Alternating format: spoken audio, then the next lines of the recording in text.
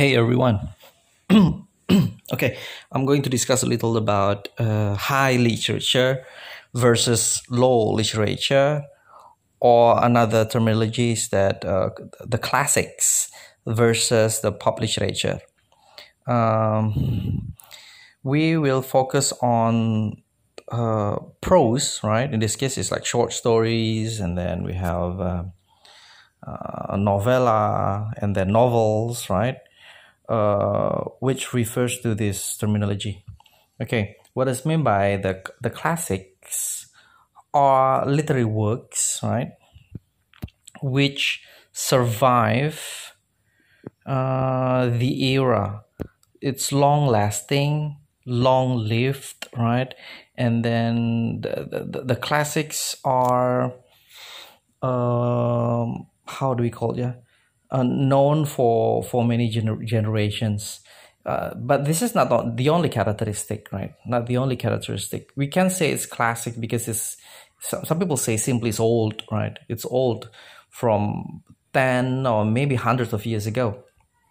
However, another characteristic is that the use of the language, right? The use of the language is pretty serious, and then distinctive. Some people say it's difficult to understand because the high literature, they try to capture, right, the social condition at that time, and then the background of the writer. They try to tell something about what happened in the society, right? In a serious manner, of course, right? In a serious manner. That's why somehow the structure is complicated, and then it's thick usually, right? The novel is thick. Even though not all of them are thick, right? But the delivery of the text, the dialogue, right, and then the story and so on are very formal and serious. Formal, it means in the use of the structure of the writing, right? A classic text also, how do we call it? Yeah, stable, right? They have similar format, right? They have similar way in presenting the characters, and then presenting the problems, and the structure are pretty similar. Even though it doesn't mean that they are boring. Some people say, some people simply say they are boring, right? the story and the characteristic and so on. But they really give you something as the reader. So why is it called as high literature? Because when you read it, you have to think, you have to analyze it, you have to give something, focus on that instead of just simply enjoying it. Even though it's not wrong to enjoy a literary work, right? So this is what happens with the low literature or the pop literature. The pop literature, low literature, they will give you some short-lived story, usually very interesting, and then you have the spin-offs, you have the sequels, you have the series, usually like consider like Twilight, and then Da Vinci Code, and so on, right? Hunger Games, and then like Stephen King's one, and so on. Even though we consider them as good novels too, but they are still considered as low literature, unless later on, about 50 years later, 100 years later, if those novels will be still survived, they will also considered as classics, right? They will also be called as classics. The characteristics are basically the opposite of the high literature, even though they also share the same characteristics. They have particular kind of language, and then the symbolism and so on. But the classics one, right? The classics ones. Sorry for the grammar. The classics ones are more philosophical than practical. So when you read a sentence, when you read a dialogue, you will get hundreds of meanings, right? Plenty of interpretation. And then even though we call it as classics, we call them as classical, they still survive until now. We can still find the connection to today's life, to today's society, to today's condition, right? But for the law literature, they are highly practical. So it means they will record the simple and practical ones, what happens in the society nowadays, or perhaps the interpretation toward the future, right? But still, the dialogues are more practical in the case that the dialogues in the novels, right, are the daily dialogues, the daily conversation, right? They really use like the modern terminologies and so on, without adding more complicated meaning or symbolism behind the stories. Okay, so for the classics one, there are many examples, right?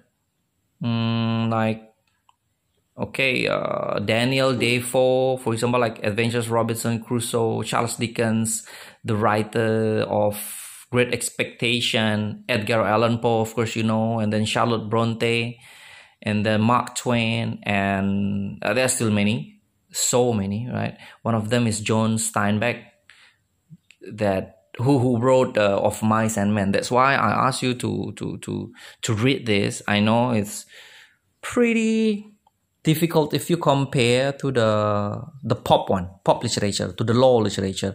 Law literature is usually fun. It's usually simple, understandable easily, right? But this one, it's not simply a story, but it has background there. It has meaning. It has something more than simply a story, right? Okay. Give you some differences, between the classics and the pop one. The classic one, for example, like the audience usually low on publication, but with the critical praise. What does it mean by critical praise? It means that there are a lot of good compliment, right? The compliment that this novel is great and so on, but it doesn't mean people buy it. Like if you consider like the popular one, right? That's why we call it popular. A popular one is high sales on publication, but lack of critical praise limits. For example, like only some people many people buy, right? Many people buy this work, but it does not really. It is not accepted by the praise. Praise basically like it doesn't have good compliments, something like that. But you have to think it in during the era, It's not only this year or next year, but maybe like hundreds of years. And then the style for the classics one is usually intellectual, controlled, and self-conscious. But for popular, it's usually sentimental, predictable, something like that.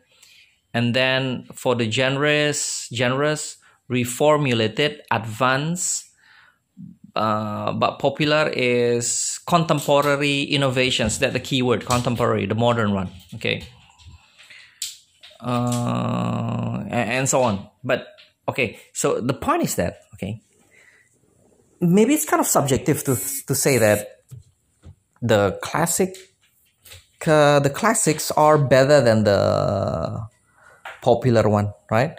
It's subjective, yes, I know, but the fact is that, okay, the fact is that the classics ones are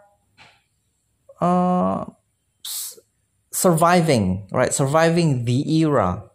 So it means you can read it is a must read. It's a must read in school, in the campuses, right?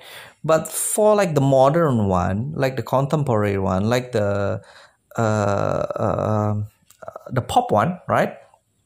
You can get them in the bookstore, right? You can get it in a bookstore, but maybe the next 5 to 10 years you won't even hear this work anymore, because you will have another work, right? Why it happens? Because one, the classics one, they are very serious, right? They are philosophical, symbolical, and then analytical. But for the modern one, they are simply practical and fun, right? Practical and fun. No matter how interesting is, no matter how great is, but if they cannot survive the years, if they cannot survive through the era, through the time, they will not be considered as classical. I hope you get the point, yeah? But still, of course, you may have more questions and discussions. However, guys, today it's White Thursday, right, for the Catholics. And because I'm Catholic, so I'm going to have a Catholic mass at 6 online.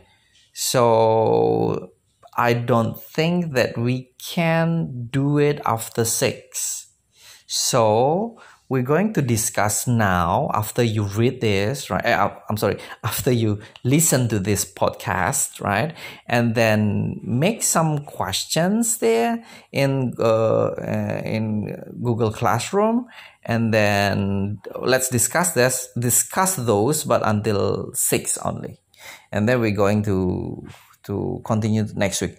But if you have any individual question, I will not limit your question anytime. Even though you don't have my class, anytime you can ask me. Okay, guys? So I think it's enough for today. Thank you very much.